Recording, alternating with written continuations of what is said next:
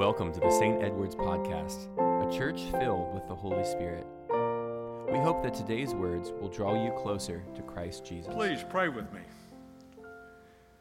Jesus Christ, Son of the living God, speak through me to others.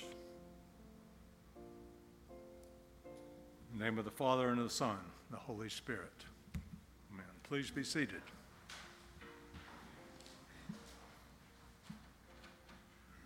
And our Old Testament lesson for today is from the prophet Jeremiah. The prophets were normally either warning the Hebrews to straighten up or else something was going to happen. The Lord was going to get them, punish them, and do it severely. Cast them out of the promised land of Israel, which did happen. Or the prophets were encouraging the people to follow the Lord God, Yahweh, even if they were in exile in this miserable life in a foreign land. Basically, they were in slavery while they longed to return to their promised land, to their former glory, their home, and their own rule and worship back to Jerusalem and the temple. The temple, of course, was the house of God from which all good things flowed. They would always be miserable as long as they were in exile and away from the Lord and his house. The prophet Jeremiah was in exile with the remnant that was away from Israel. He was encountering everything that the rest of the exiles were. He brought the people hope. He brought them hope. The Lord had not forgotten them, and he was going to bring them back home and restore everything. Not only restore it, but make it even better than ever. Jeremiah gave the people hope. Hope and more hope. They needed that. And so do we. So do we. 2020 was a rough year for all of us. Very rough year. Life really changed as we know it. We lived in fear of the worldwide pandemic that has really gripped our country and shattered and ended many lives. Add to that all of the unemployment, election accusations, conspiracy theories, and this constant dark cloud of gloom and of doom that just seems to be hanging over us. 2020, what a year that was. Not so good. I was fast asleep at midnight approach January the 1st. I'm not a late nighter, don't care to stay up and watch a ball drop or any of that stuff. I was asleep.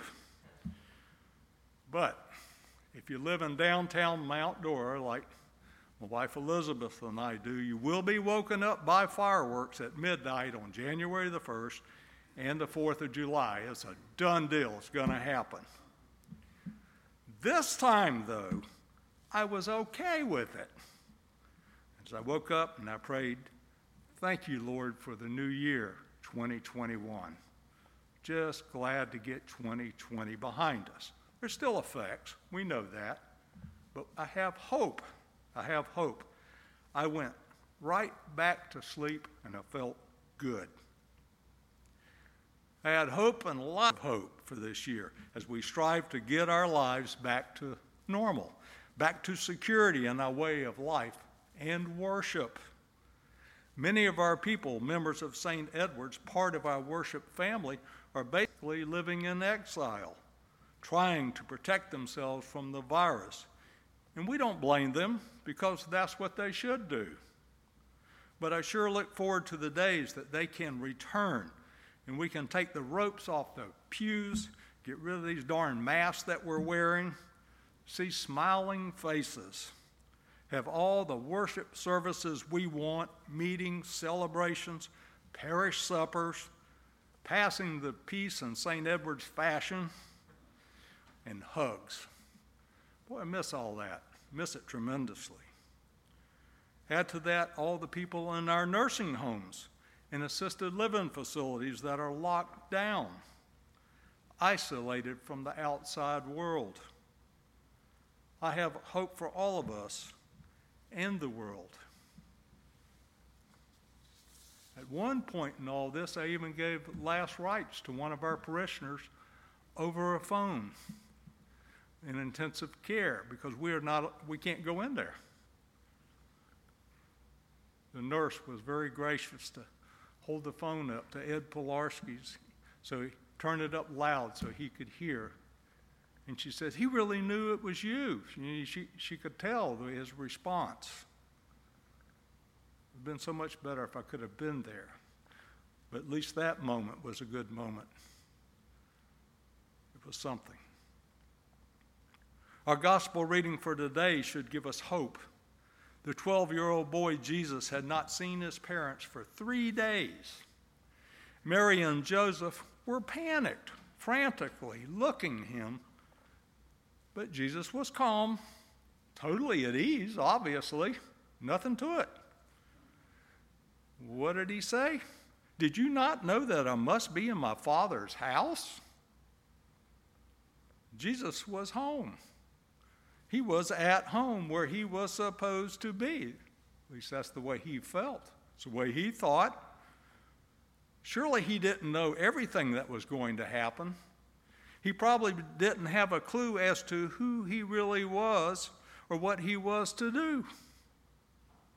But he couldn't shake off that feeling, that sense of knowing God as Father in his place at home in his Father's house. He knew that's where he was supposed to be. This one incident of Jesus, 12 years old, is the only record of Jesus between infancy and about 30 years old that we have. This was probably, quite possibly, the beginning of Jesus finding out who he was and what he was about. And I can relate to that. It was over 40 years ago that I was seriously searching in my life. Life was really good, but something was missing. I really had it made. Elizabeth and I then decided to come one Sunday morning, brought our young family and came to St. Edward's. I had this overwhelming feeling that I was home, that I came home. We'd been to other churches, other denominations, but when I walked in here, sat down, I said, whoa. It was amazing. While Elizabeth was typing this out for me, because I don't do that, I said, did you feel that way? She said, yeah, exactly. It's the way it was for her too. We knew that this was where we were supposed to be, right here at St. Edward's. So it's really easy. This was where we were to be, and we have been here ever since. It wasn't our doing, but God's doing. And I totally understand the young boy Jesus. Jeremiah told the exiles that the Lord was going to bring them home, restore everything, and it was going to be better than it was before. And that is what we want for us. Make it better. Make everything better. We have a good and gracious God, and the Lord wants to restore us to all good things and even make it better. That can happen for us. And at St. Edward's, if only we remain faithful to each other and to the Lord. When we pray, let's pray to restore all good things, not just for us, but for everyone, and to make our mental, physical, and spiritual lives better than ever. Above all, give others love, peace, and hope. Give them Jesus. Share Jesus with them. If you do, then you will be doing God's will and work in the world. You will be blessed, and so will others, and so will St. Edward's. Let us all be as verse 3 of our Psalm 84, which we read today. Happy are they who dwell in your house. They will always be praising you. Let us praise the Lord. God bless you, and have a happy and hopeful New Year. Love you all. Thank you for joining us in this conversation today. We will continue to pray that our teachings are impacting you for the kingdom of God. If you'd like to learn more about our community, you can find us on stedwardsepiscopal.com or on Facebook. And of course, we'd love for you to visit us in beautiful Mount Dora. May God's grace fill you as you go in peace.